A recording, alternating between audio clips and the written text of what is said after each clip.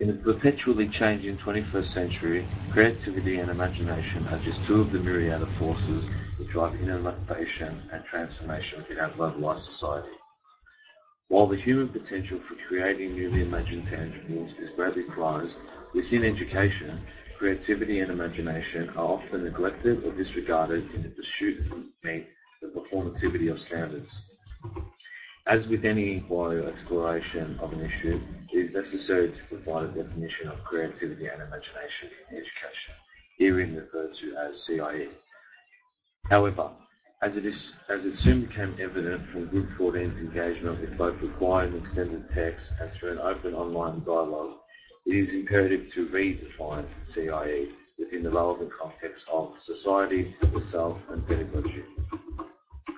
Through individual and group interpretations of the multiplicity of meanings surrounding CIE, such as Ken Robinson's definition as imaginative processes with outcomes that are original and of value, Bill Lucas's description of CIE as a state of mind, or Jonathan Scott's idea that CIE should be a reflection of the society from which we are interacting and getting inspiration from diversity in the classroom. The challenge to misconceptions and misguided opinions and the transformation of our own perspectives has commenced, as displayed online.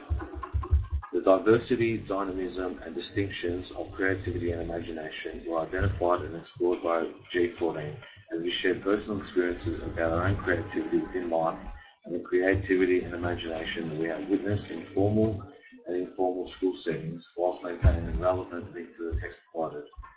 There was a unanimity between G14 members that harnessing and fostering a diverse, dynamic and distinct range of creativities and imaginations within the classroom will provide students with the confidence to express their individualities now and into the future,